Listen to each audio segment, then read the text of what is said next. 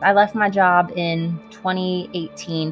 What the Lord has done in the past few years is better than anything I could have done myself with all my work and all my might. And I am so content in every situation now because I just know that I'm following His lead.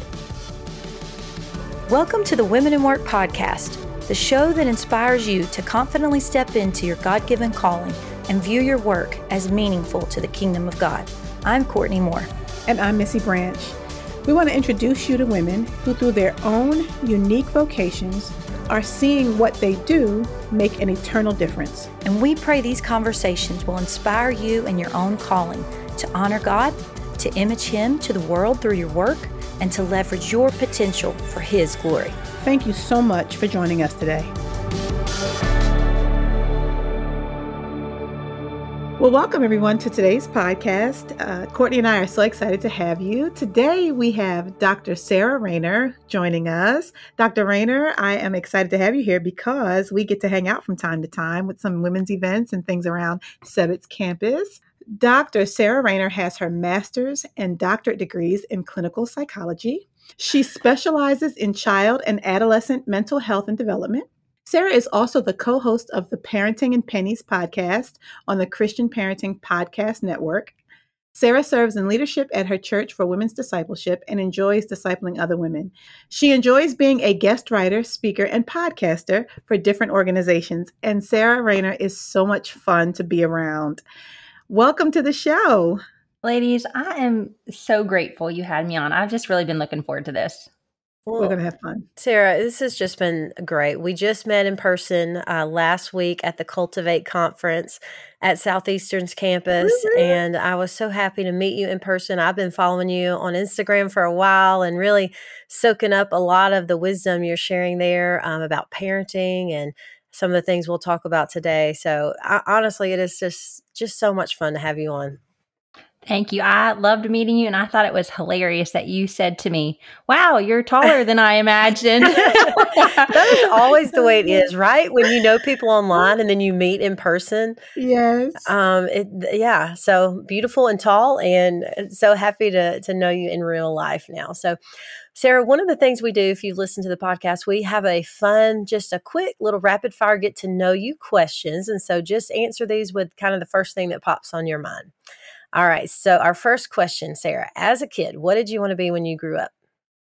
Okay. I had two things and you cannot laugh. One, the serious one was I wanted to be a psychiatrist, actually, even as a kid. Number two, I really wanted to be a Victoria's Secret model. No way. Come through, girl. I'm not joking. For a long time. Okay. Okay. First of all, let's walk through that for just a second. Please explain how a little girl wants to be a Victoria's Secret model. Did you? I don't know. I just thought they were gorgeous. And I thought, wow, I really would love to be a model, not just for Victoria's Secret, but in general. I actually had a modeling contract for a little while. Wow. Okay. See, when I was younger. You're so tall, Sarah. Yeah. You said it, tall and beautiful. That's awesome. Okay, well, the next question is, what was your first job? My first job, believe it or not, actually, I got paid under the table. Y'all, this is before I became a believer, okay? I was in 8th grade, but actually taught, I helped and taught kids tennis. I was a national tennis player, so I actually helped teach clinics for kids in tennis. Wow. I actually got nervous because I thought you were going to say you were a Victoria's Secret model. I promise y'all, between Victoria's Secret model and getting paid under the table, this interview is going, I'm just, bombing this interview. No, you're not.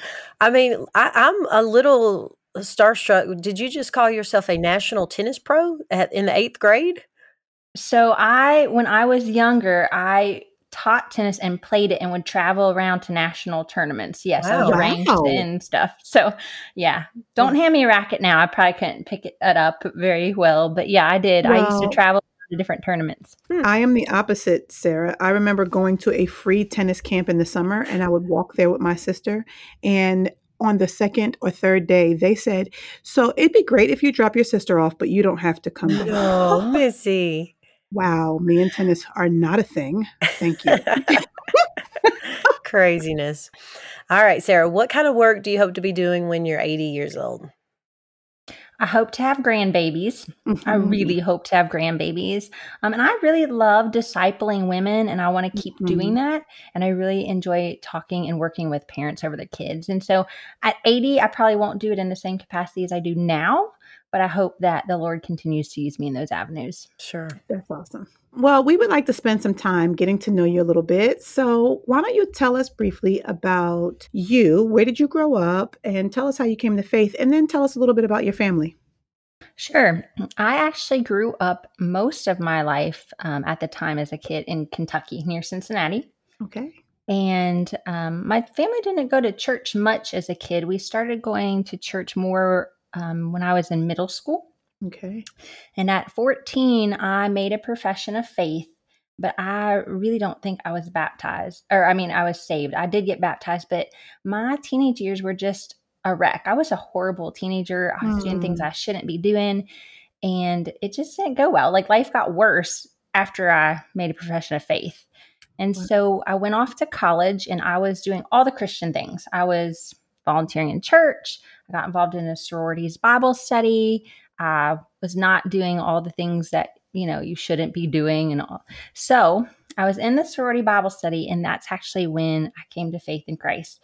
My Bible study leader asked me, like, hey, if you die today, why would you get to go to heaven? And I was like, well, I'm a good person and I volunteer in church. And she's like, whoa, what if I told you it's not about what you do, but about what he's done for you? And it was like, I explained my conversions like Paul's. Like, it was like blinders came off, and I just had this zeal and zest and fire for Lord, wanting everybody to know about him. And my life ever since I was 18 has never been the same. Amazing. Wow. That's beautiful. Well, I'm so glad your sorority was such that it even had a Bible study. There was Campus Crusade for Christ at the time, which now Cru, had an outreach at the University of Kentucky where I went. And it was a specific outreach called The Rock for those in the Greek community. And we would go to different sorority and fraternity houses each week and have a worship service. And they would have different sorority and fraternity members leading Bible studies in the houses. Wow.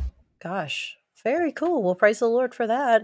All right. So you studied clinical psychology. How did you become interested in this whole world? I mean, you said when you were young, you wanted to be a psychiatrist.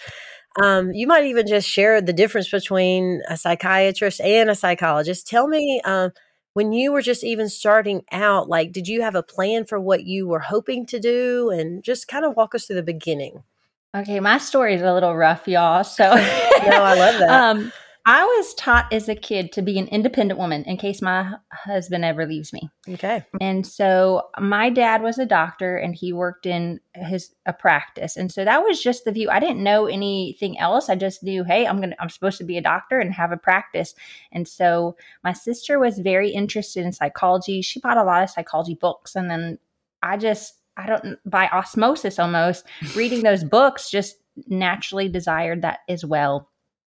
And then when I was 10, my sister actually developed bulimia nervosa. And that really, I think, just kind of headed me even more so in that direction.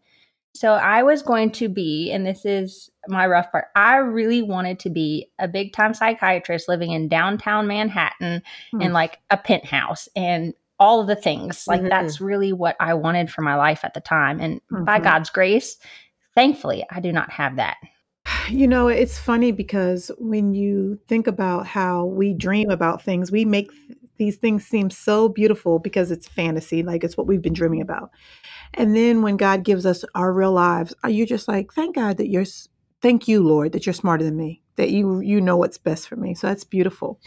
Well, Sarah, you have not just your master's degree, but you have a doctorate in psychology. Tell us, where did you go to school and what pushed you to keep going in that education to get all the way to the doctorate level?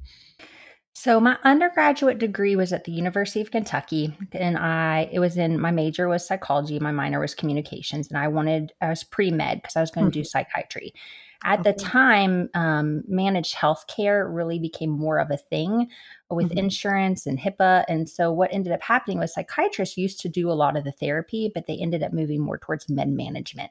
And I don't really have an interest in med management. I really had an interest in doing the therapy portion. And so if a lot of times what you'll see in the mental health field is somebody is going to go to a master's level or a doctoral level psychologist or therapist.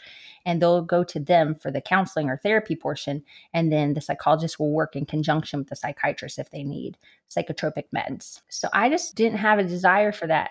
And then after that, I ended up getting my, for clinical psych, the master's and doctorate degree programs are not separate. If you go into the program to get both. Other psychology programs, you can get a separate master's, and a lot of the people in my program had a separate master's, like in counseling psych, but it doesn't count towards clinical. It's a 4 to 5 year program of first 2 to 3 years master's, and then next 3 to 4, 5, whatever, internship, your doctorate degree, and postdoc. And so I went into, it's a private school down in South Florida. We ended up living in South Florida near Fort Lauderdale for 6 years. It was called Nova Southeastern University. And that was an APA accredited program. And that's where I went. And that's actually where the Lord called my husband into ministry.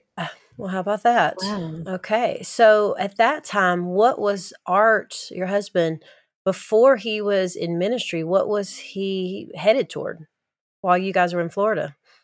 So the first year we moved down there, he was in banking. He was a personal banker. And after about a year, Jimmy Scroggins came down to, at the time, it's now Family Church. At the time, it was First Baptist of West Palm Beach. And he called Art after about a year of us living down there.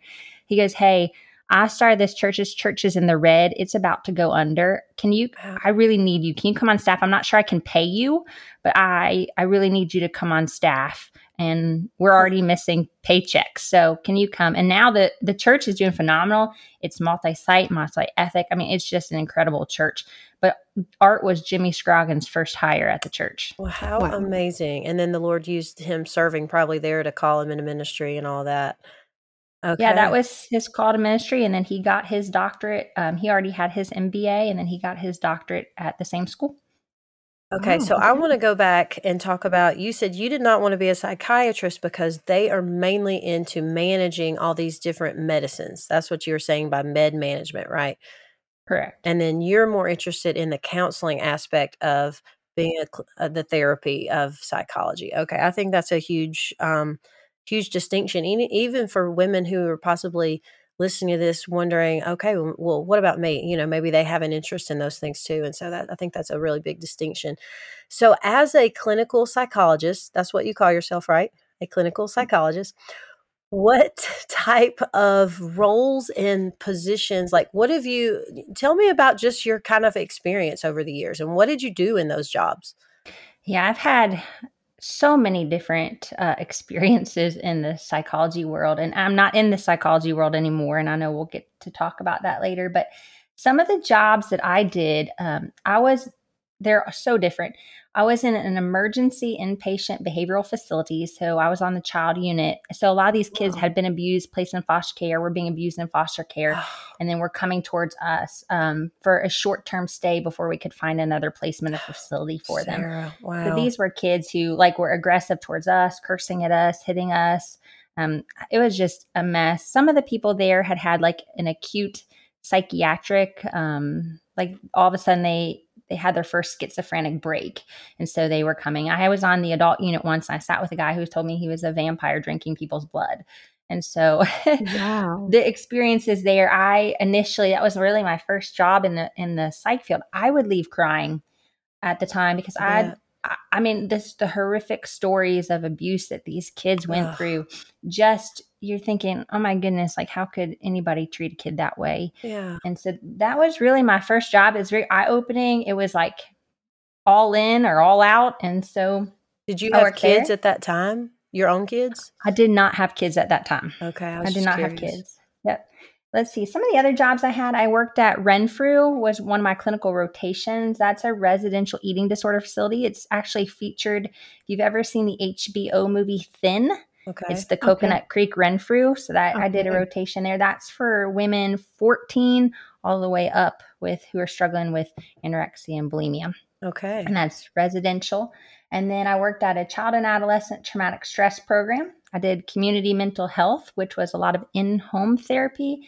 And we were part of the Broward Sexual Assault and Intervention Network. So we would meet with the BSO, or if the FBI was involved, and we would staff all the domestic minor sex trafficking that was coming through Miami. Dang, and then when I moved here, I was in a private practice group, and it was all self-pay, very high-end clients. So totally different than anything I'd ever done. So I feel like I've targeted all. Yes, you have. Well, My goodness. Sarah, okay, a couple of things here. First of all, just let me ask you, what did you love about these jobs? And then I want to ask you a follow-up. One of the things I loved is, one, I'm an extrovert. Like, we've tried to measure my extroversion on a page, and there's always like an arrow that goes off. So I love the coworkers. I generally enjoyed sharing Christ with coworkers. I try to be a light to my professors and the people I worked with. And then I have a passion for helping people. If there's a need, I want to jump in. And one of my spiritual gifts is mercy. Like, if I see that person on the street corner, I'm not like, man, he's a panhandler. I'm like, man, what kind of abuse did he suffer as a kid that got him to this place? Mm-hmm. And so I really enjoyed helping people and saying, hey, you don't have to do this alone. God's put people in your life. And so, yeah, that's really what I enjoyed about it. And I learned so much.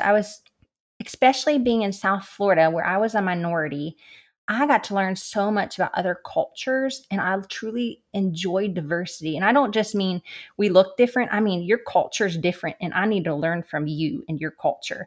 And I just enjoyed seeing that, because it's like zooming out and saying, wow, like, not everybody's like me, and God did not design everybody like me. God designed us so differently and uniquely. And so I really enjoyed that aspect, especially being in South Florida, because every time I went to someone's home, I had to ask them what their ethnicity was, because that could change treatment. Wow, that's so interesting. Okay, here's the follow-up. A couple of things. I'm listening to these environments that you worked in with, especially these children who've been in foster care and they've been abused. My immediate response is compassion for these children and just heartbreak, right? But what I love about you and the fact that you followed God's call to study and get an education is, it's not just that you have a heart of compassion, but God has really equipped you to know how to actually help these kids. I mean, if I went in there, I would just want to love on them and sit next to them and hold their hand, but I don't think I would be equipped. I know I wouldn't be equipped to actually help them progress. So, I mean, praise God that you're out there knowing how to actually help these people. That other second question I had to follow up was, how did you, with this gift of mercy and this empathy you're feeling, how did you hold the tension of, okay, I'm all in while I'm here with these children and even these adults, but then when you go home, how are you able to kind of turn that off? Because I will tell you, my background is in biblical counseling, and that was very, very hard for me. When I was doing a lot of counseling, I would walk out of those sessions and, I would be at home washing dishes, and I'm still thinking through those problems and I just could not put it down. So how did you navigate that in some way, or how did the Lord kind of give you space to do that? Yeah, it's when you're working with trauma, initially it is very shocking at times, and there are definitely some stories that stick with you. And sadly, when you do it enough, you do become a little desensitized. And because and this is not to put anybody down, but when you hear about kids that are being repeatedly traumatized, then someone comes in with they've been traumatized once. It's their same trauma. They're both traumatized, but you've now been almost desensitized to where you can hear it. And sometimes that can actually be a good thing. Absolutely. So you're not taking it home. Yeah. The other thing is really good boundaries. There's, I think a lot of people, I had somebody ask me the other day, what's the difference in discipleship and counseling? And I wanted to say, there's so much of a difference in discipleship and counseling. Yes. I disciple women, but I'm not counseling or doing therapy with those women. I might be referring them out. And so therapy and discipleship, and this goes to how I was able to take it home, are very different relationships. So in a discipleship relationship, it's more intimate. You're sharing your life. You might share your struggles.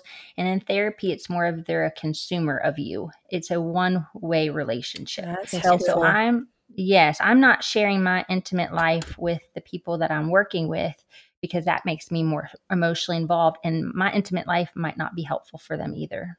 That's really helpful. Yeah.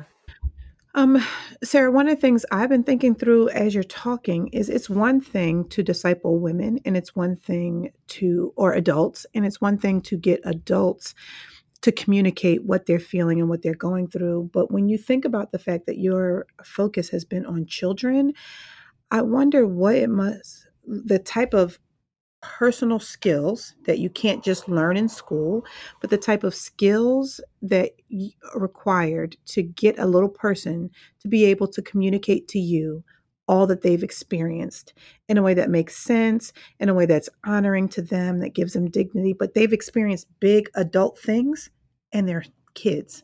Can you talk to us a little bit about that? Believe it or not, there's not a ton of difference when I work with adults versus kids. I just have to be Really? more fun when I work with kids and more creative. Okay. But good. the adults and the kids both need somebody who's empathetic, who can reflect feelings, who can sit with the hard stuff and take it and not shudder. They all, especially with trauma work, they need to know that you can handle their story. And that's going to be as a kid or adult, where the kids, because their brain is not fully developed verbally or emotionally, I do get a little more creative, like play therapy. They would often play out feelings, or even in traumatic play, they do repetitive play over and over with trying to figure out their trauma through play. So I'll give an example of I had a little girl who would just stick everything inside of a house, all the dolls, and she'd bring one doll outside the house, and everybody in the house would yell at the little girl, the doll that happened to look like her outside the house, yelling, "There's no room for you in here. Oh, There's no room Sarah. for you in this house." And that's exactly what the little Wow. girl was feeling. And so a lot of play is, hey, that little girl, that doll, sometimes you take it third person, that doll feels pretty bad that her family doesn't want her. And I'm wondering if you can relate to that. So a lot of it is reflecting play. We did art therapy. We did board games. We would read stories about other people, maybe with similar issues or similar feelings, because it's less threatening to say, yeah, that person must feel really bad about that situation than it is to say, I feel that way. And then also, depending on how old they are or what they have or hadn't had, a lot of it's teaching feelings. A lot of kids come in very angry, because I always say anger is like the tip of an iceberg, but anger it's masking a lot of other feelings. And so when a kid is hurt, when they've been abused, they often come in angry. And so we have to get to, hey, I know you're feeling angry. I'm wondering what else is going on. Maybe you feel upset. Maybe you feel sad. It would make me feel sad if somebody hurt me, reflecting what feelings should look like. But yeah, we did a lot of play therapy. Have you gotten to see the back end of that? Like, you sit in therapy sessions with kids and you're helping them through big trauma. But, it's almost like I'm picturing a doctor who does surgery on somebody and then the person leaves and they never see them again. And so I'm like, I hope that they're living healthy. But have you gotten to see the back end of some of the children that you've helped through your therapy? So it depends. So when you're working with ongoing childhood trauma, you don't usually get to watch them grow up, especially if you Mhm. move jobs. So you don't always know what happened to them. And there's Mhm. usually a lot of other people involved as well. But when Okay. I work with people like kids with anxiety, I absolutely do. In fact, that's my hope, is they're only with me, 3-4 months, and then they're better and gone. And Yes. so, yes, you do see the success stories as well. But with complex trauma, it's definitely a longer term process, especially if the child's coming into you and they're still in the trauma. Then you have to figure Yeah. out, we can't process anything. You're in the trauma. I got to get you out of this situation. Yeah. Wow. So you don't always see the end result, but you do see things along the way, like, hey, this person wasn't safe and now they are safe. This person was with an abusive family and now they're not with an abusive family. And so you see the little wins along the way. How do you go about bringing parents in and involving them in the care for these kids? I know sometimes the parents are the reasons why they're there, but when they're not, how do you thread that needle of bringing parents in to be involved? You can do that in different ways. So sometimes if the family was very healthy and high functioning, sometimes I just bring the parents in at the end or every week or every couple Mhm. weeks, just to give them an update on what I was doing and some things they could try at home. Mhm. If I felt like it was a family problem or also a parenting problem, I would either work with them as parents, or if I was working with the kid, somebody else would be doing parent coaching with them. And sometimes you can do family therapy too. So we might bring the parent, especially with teenagers. If I felt like the parent needed to know something, I'd say, hey, you've been self-harming and I can't keep that between us. That was one of the things we agreed about, but I can either tell your parent or we can bring them in and you can tell them, and just kind of giving them that option. So there's different ways to bring parents in. And then when you have real young kids like 2 and 3, most of my work's actually with the parents and then bringing the kid in occasionally. So it all depends on the age. And the problem. That's what that was my next question. I wondered what age even some of these younger ones are coming in, and so even as young as 2, you're helping these little ones too. That's tough. Yeah, I would say the majority of the people that I've worked with, my clients, are probably between the ages of 3 to 13. I did work with adolescents as well, especially when I worked, one of my jobs, we actually worked with sexual offenders, and a lot of those were adolescent males. Man. But yeah, a lot of it was preschool, elementary, and middle school. But what a gift for these children to have somebody to talk to, because, like you said, I mean, they're not even fully developed yet, and they're trying to make sense of what is going on in their life, and to have you come in as an advocate for them is really amazing, to help these little people grow and mature and be who they're meant to be. Well, are there some specific childhood disorders that you really specialize in?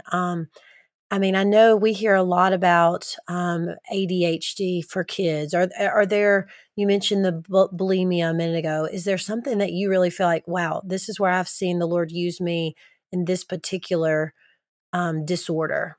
Yeah, I worked at my last placement. I actually saw a lot of kids in anxiety. And so I would say I have a lot of experience with kids in anxiety. And it was definitely working at a group practice where you pay out of pocket. You just see different things. And so I would say kids in anxiety and then kids in trauma. Those are the 2 things I've probably worked the most with. And with trauma, you also get things like behavioral issues sometimes, like ODD or conduct disorder. And so I would work with kids and their families who their kids were very oppositional or starting to run away or set things on fire. So, and then kids with ADHD, we did a lot of evaluations like achievement testing for learning disabilities, psychological evals. So that's really what I worked with. And I'm drawing a blank on the second question you asked me about that. Yeah. Is there any, just even thinking through anxiety? I mean, there could be moms listening to this right now and they feel like, wow, my kid's really struggling. I know this is kind of a big question, but even just a couple little pointers for parents right now listening to say, here's how, 2 or 3 ways I might help my child with anxiety.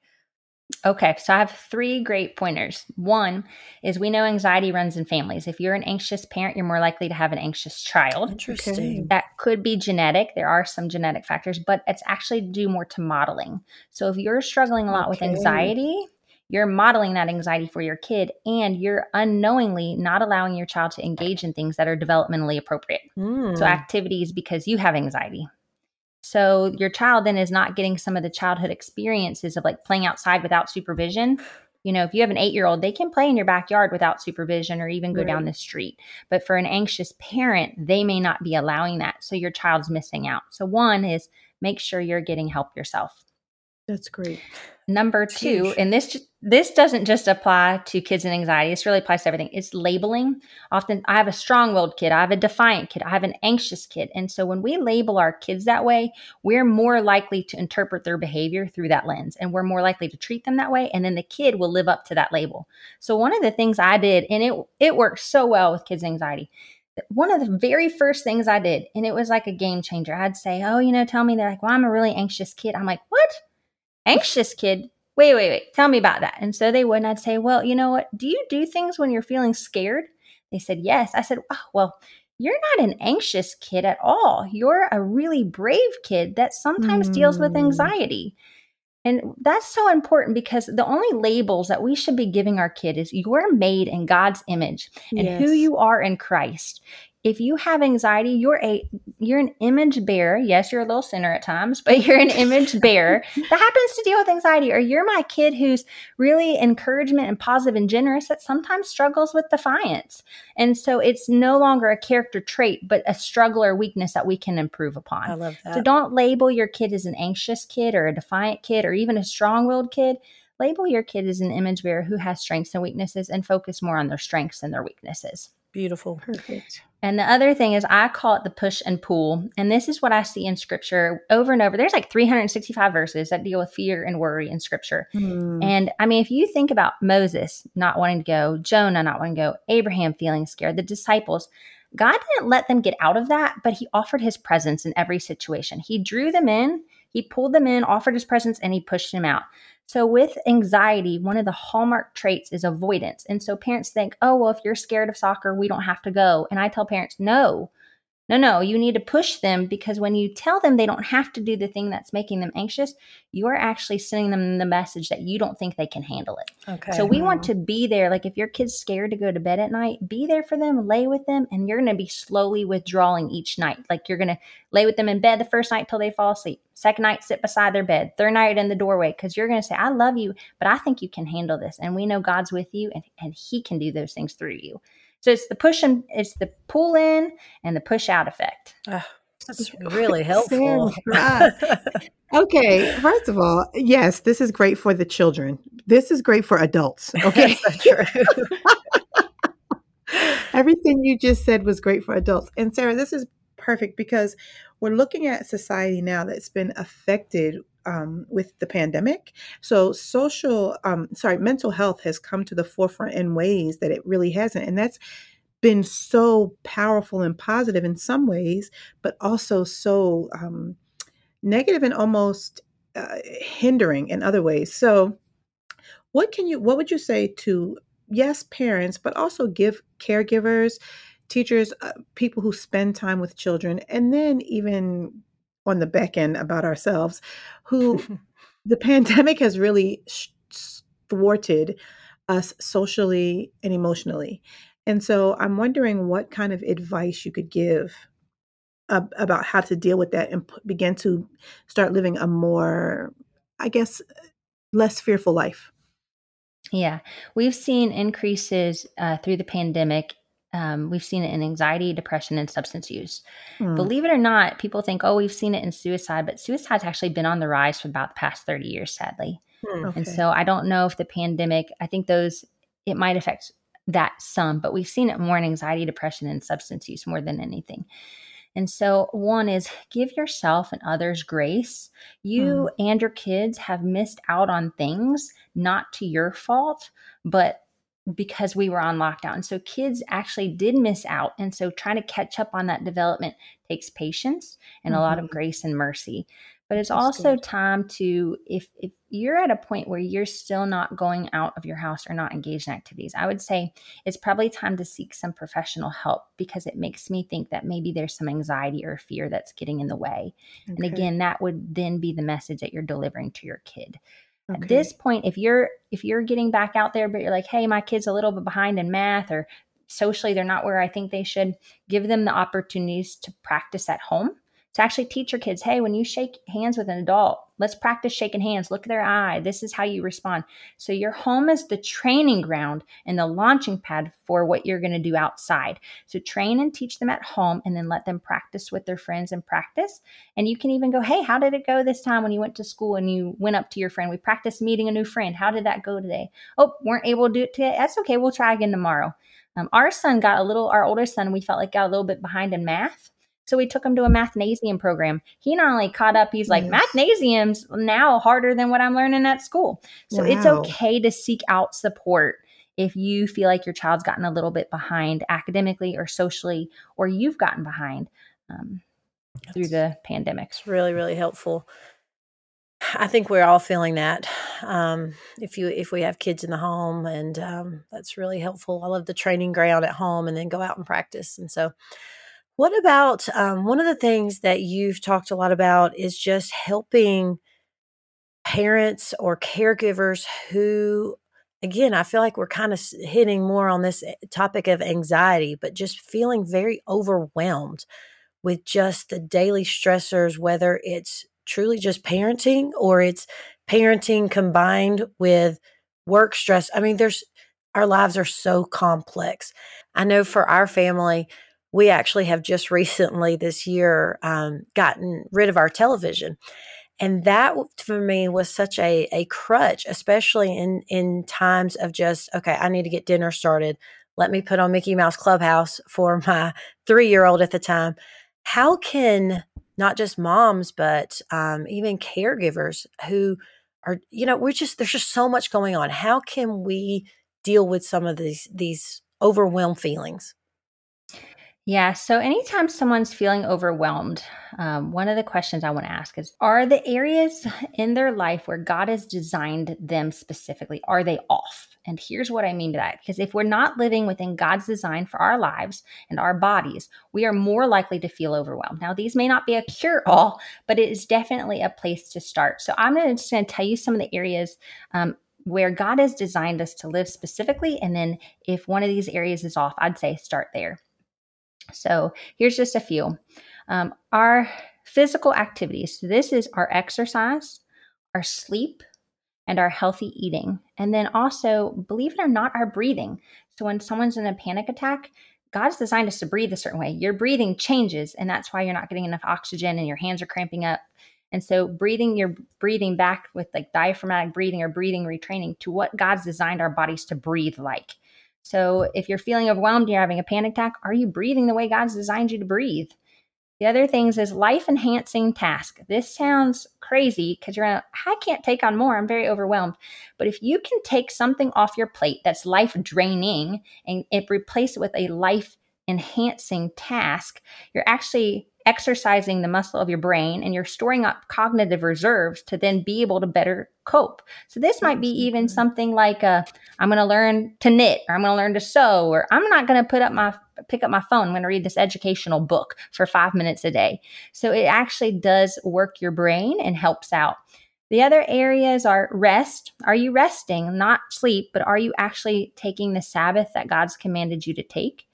Responsibility is God's called us to work and have dominion. Sometimes in depression or being stressed, we can't. We feel stuck and we don't want to do anything. But when we don't work, we actually feel worse about ourselves. So I say, if you're not doing anything, if you're lying on a couch all day because you have major depression, get up and just do the dishes. Start small, but start pursuing God's design for work and dominion in your life.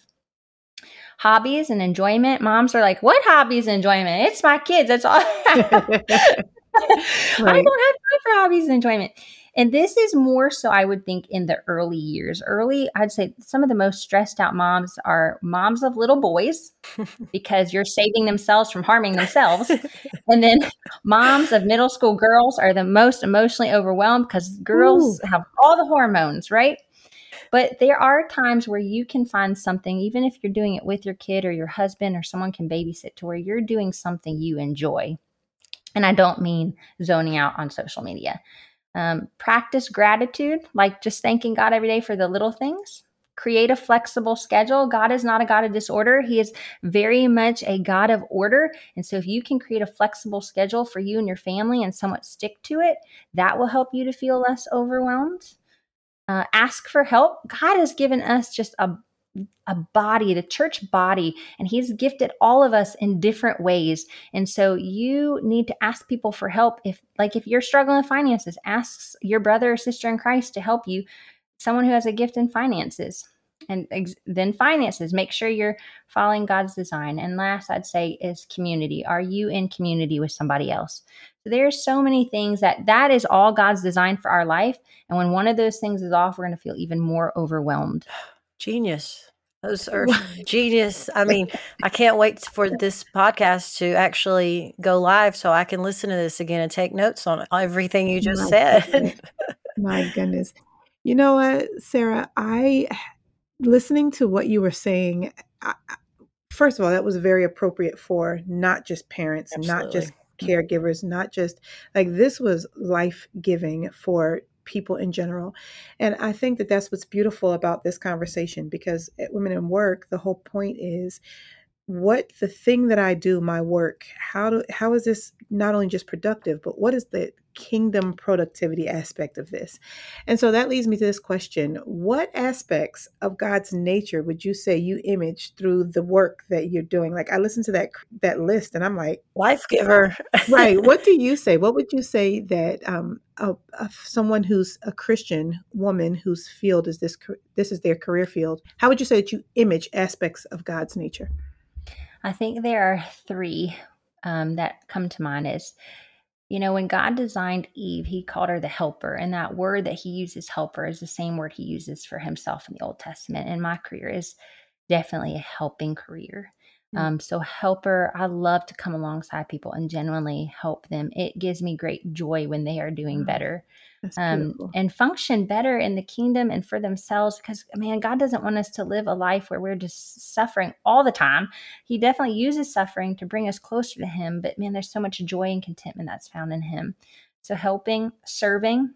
In my job, there's a lot of times where we go just above and beyond what people would even pay us because we really want to see these people flourish. And then last is that gift of mercy. You cannot be in this field and not have empathy and care for people. It just would not go well. And it makes me more grateful. But the other thing that always comes to mind in this is it makes me more grateful because I realize that the family I was born in, the brain I was given, the opportunities, my body, even how it functions, is nothing I've done.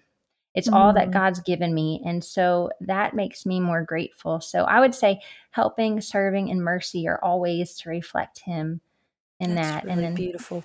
Love it. So, Sarah, you mentioned that a lot of the work you did was in Florida. Now you guys live in North Carolina. So at some point you have had to think through, okay, I'm going to leave this job at this particular place. I'm going to come over here and work over here and take this role. How did you think through that? Was this, a family decision with you and Art? Help our listeners who are even right now considering maybe I'm in a position that I don't need to be in anymore. Are there some pointers or just some points of wisdom that you have discovered that might help them? Yeah. So when Art and I were getting ready to move up here, honestly, I didn't necessarily want to. So I was like, well, I'm still in internship. And Art's like, that's okay. Southeastern said they could wait till you're done. And I was like, well, I'm pregnant. I was 33 weeks pregnant when we moved here. Oh, wow. I was like, I'm pregnant. I can't move. He's like, that's okay. Southeastern's going to take care of that too. So the Lord just opened, like every objection I had, it was so clear. The Lord's like, nope. Like even getting pregnant with my second, we didn't get pregnant when I wanted to. And by God's grace, we didn't, because it would have been about time for me to deliver when we were moving. But instead, I was 33 weeks pregnant instead of 39 weeks pregnant. Right. So even years before, when the Lord's moving, you just can't deny it. Like at some point, I just have to say, this is me trying to find reasons to not obey the Lord. I mean, he's just opened every single door I've prayed to have opened or closed. And when you say, Lord, when you pray specifically, please close the door, and then he opens it, you're like, I can't really deny that. What can I do about that, right? Yes. But, I really wanted to share this about switching jobs. I completely left my career. And here's why. And this is such a big aspect of my story that I can't even leave out, because it really proclaims God's goodness in ways that I could have never fashioned myself. When I was in the group practice here, I go to Summit, and JD Greer, Pastor JD, would always say, hey, what area of your life are you not giving a blank check to the Lord in? And I felt true conviction over my job. Wow. There were some aspects of secular psychology that I already wouldn't practice. But then it got to the point where the last straw was I was doing cognitive behavioral therapy with a guy, and he was not there in my field. I couldn't just openly share Christ. It's APA. It's definitely not a Christian field. And so I ended up feeling like I was helping him. He was finding his identity in his work to the neglect of his family. But because I could drop things like, oh, my husband, I attend church, like drop little nuggets. But really, I felt like I was helping him remove his idol from work and place it in family. So I was like, I'm just helping him move his identity from one idol to the next idol. Because what if his family falls apart? I mean, it was great that he was spending more time with his family than at work, but what if your family falls apart? And so I fought, and I did not obey the Lord right away. I really didn't. But every single sermon, I was like, they wrote this for me. Like, and so I what I did was, one, I prayed about it. Two, I spoke with my husband. The other thing, if you're considering leaving a career, is consult with other people. I went to somebody very wise. I said, hey, Chuck Lawless, actually, if Missy, you know him. Oh, yeah. He's a favorite. Oh, yes. And I said, Chuck, what? I don't know God's will for my life. Well, I do know God's will because it's written in scripture, but I meant with regards to the next step. And he said, Sarah, God only holds you. It's like a scroll. God only holds you accountable for the part you can see, not the part that hasn't been unrolled yet. And so you have to walk in obedience. And so I fought leaving my career because I finally was at the place I had dreamt my entire life to be, in private practice, licensed on my own, doing everything. And God's like, you never asked me what you wanted me to do. You took it upon yourself to do that. And I'm actually calling you to do women's discipleship and full-time ministry. And I thought, me? Like women's discipleship? That's not my background, Lord. I think you got the wrong person. Like, this is not me, Lord. And I finally, through a series of events, I was like, I have to obey. I have to get out of the boat. I have to step on that water. I can't live convicted. And I stepped out of that boat, and God changed my life drastically. Just opened doors after doors after doors for women's discipleship. He shored up my theology through taking like hermeneutics, homiletics class through Summit. I started a certificate program at Southeastern, and now God has used me. I've discipled women probably every semester, seen my kids come to faith in Christ. Wow. I mean, it's been mind-blowing how he orchestrated every detail. And now God's used my time in women's discipleship to shore up my theology to now better help parents through mental health with a biblical foundation. Sarah. And so now I feel like the Lord's calling me back to practice. So I don't know where I'm going after this, but I do feel like the Lord's leading me back to practice. I do. He's brought people. I've written for the ERLC and Church Answers and church leaders, and God's just doing podcast. I mean, he just keeps bringing stuff. I don't seek it out, but I really feel like I now have a good conceptualization, even can treat people looking at what research says, but how that makes sense in light of scripture instead of founded in self-help psychology. And so, yes. It's amazing. Sarah, it's almost like Abraham and Isaac, and just being like, are you willing to sacrifice this? Are you willing to lay this down for me? And Abraham's response was, yes, because I know you're God. You know what I'm saying? I had conversations with the Lord in my car. I was like, here I am, Lord, send me. I just, what Isaac, here I am, Lord, send me. And he did. So be careful when you pray that, because it will rock your world.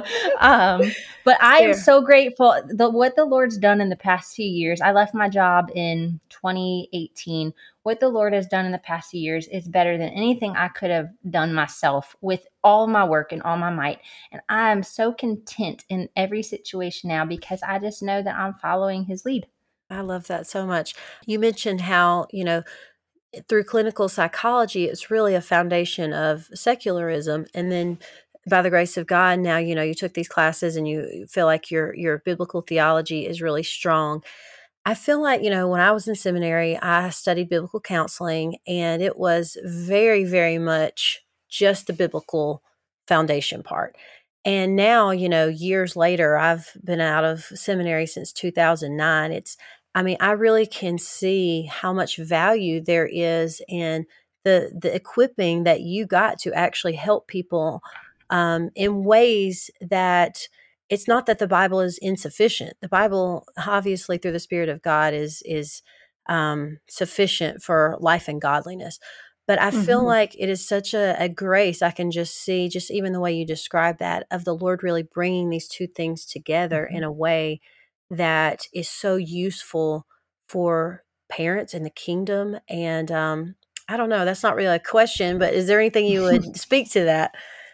Yeah, for a long time with mental health, the church, there's really been a stigma, and we've gone and I hate to use these labels, but Out in House, very far right biblical counseling, we use nothing but the Bible, I feel like we've actually moved so far left now that I'm worried that people are now using all these self-help techniques, and it's completely void of anything gospel related. Now, there are definitely things like autism and Tourette's and learning disabilities where it's definitely more genetic, or and that's where the middle ground comes in, is we have to be able to look at Genesis 3 and say, all right, what did it affect? Well, it affected biology, because Eve now has labor pains. It affected our dominion and our environment, because now there's thorns and thistles. It affected work because of the sweat of your brow. It affected your relationship, Adam and Eve fighting. It affected our separation from God. And so mental health, touches all of those. It touches our environment. It touches our work. It touches our biology. It touches our relationship with others. And it touches our relationship with God. And anytime you're struggling with mental health, it's going to be in one, if not all of those areas. Sometimes, though, there is biology, and we have to say, hey, this is Tourette syndrome. This person has a misfiring in their brain. And other times we have to say, you have an anxiety, and there might be a genetic component. A lot of it's modeling, and a lot of it is maybe not rooted in the word. And we can pair discipleship almost with some counseling, so to speak, and technique. So if you're struggling with anxiety, I definitely want us to get in the word, because when you understand God is sovereign over everything, that's going to help your anxiety. But if you're having a panic attack, let me show you how to breathe so you can actually process that God is sovereign over everything. Right. So great. I love that combination. It's so helpful. All right. Well, I definitely want our listeners, no doubt they have heard this conversation and they are like, I need to hear more from this girl. Yes, ma'am. I want to point them to your podcast that you host with your husband, Art Rainer, called Parenting in Pennies. Tell us about this new podcast y'all have. I mean, you just launched not too long ago. Yeah, we just did our first season. There's 10 episodes, and our next season launches next week. It's in partnership with ChristianParenting.org. So we're one of the podcasts on their network. Okay. It's so funny because my husband and I, our areas of ministry are so different. And I'm like, Lord, you could never bring these together. And then we got Parenting in Pennies. So again, don't ever tell the Lord he can't do something. But we pair finances, which is my husband's field, and parenting, which is my field, and we pair them together, how to teach your kids and family about biblical stewardship. And so that's Parenting in Pennies. And then I post a lot just on my own Instagram at Sarah N. Rainer. I do a lot of mental health, and all my articles are linked on there, and podcast interviews are linked on there. So they can find me there as well. Love it. Sarah, okay, we have to close, but one of my biggest regrets is that at the beginning of this podcast, I didn't say, pull out your paper and pencil. Exactly. Right? Exactly. So I'm saying, I'm about to ask a question. Be prepared to write something great down. So as we close, this is the way we like to close all of the podcasts. What one piece of advice would you leave women with who want to honor God through their vocational calling? Yeah. What I've learned over the past few years, at times leaving a career that you spent your whole life, literally like your whole life thinking about and desiring and not really even wanting to leave. It left me in seasons of wilderness at times. But here's what God faithfully taught me over and over. Sarah, your job, your role as a mom, your role as a wife, your role as a psychologist, your role as a teacher or a doctor or ministry leader or girlfriend or whatever it is, it's a role you play. My mission's always the same. And whatever role I give you, you're to live out that mission. And that's to love me and teach others about me. It's the Great Commission. And it doesn't, if I'm a teacher, I'm to live out the Great Commission. If I'm a neighbor, how can I be intentional with my neighbors? How can I intentionally invest in other women? How can I intentionally love my kids? All for the mission of Christ. My role might change over and over, but when I'm in a season of wilderness and I don't know what God's next step for my career is, I don't have to worry because I know he's got me where he needs me, and I can be intentional with proclaiming his gospel right where I am. Beautiful. Mic drop. Goodness. This might be one of my favorite episodes. This has just been so good, Sarah. Thank you so much for taking the time to come on.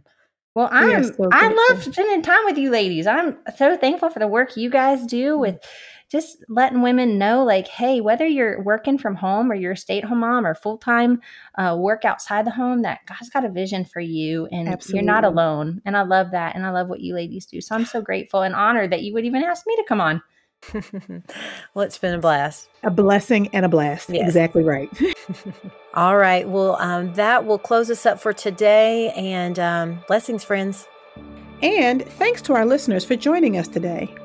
Be sure to check out our website at womenwork.net for today's show notes. There will be more information about today's conversation there.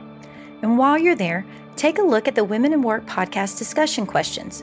We provided those so that you can lead your friends from work, your neighborhood, or your church into useful conversations that will encourage you as you take your next step of faith into your calling. If you enjoyed this episode and don't want to miss another one, please subscribe in Apple Podcasts, Spotify, or wherever you listen to podcasts. We'd also love for you to take a minute to rate and review our show so that more listeners can find us.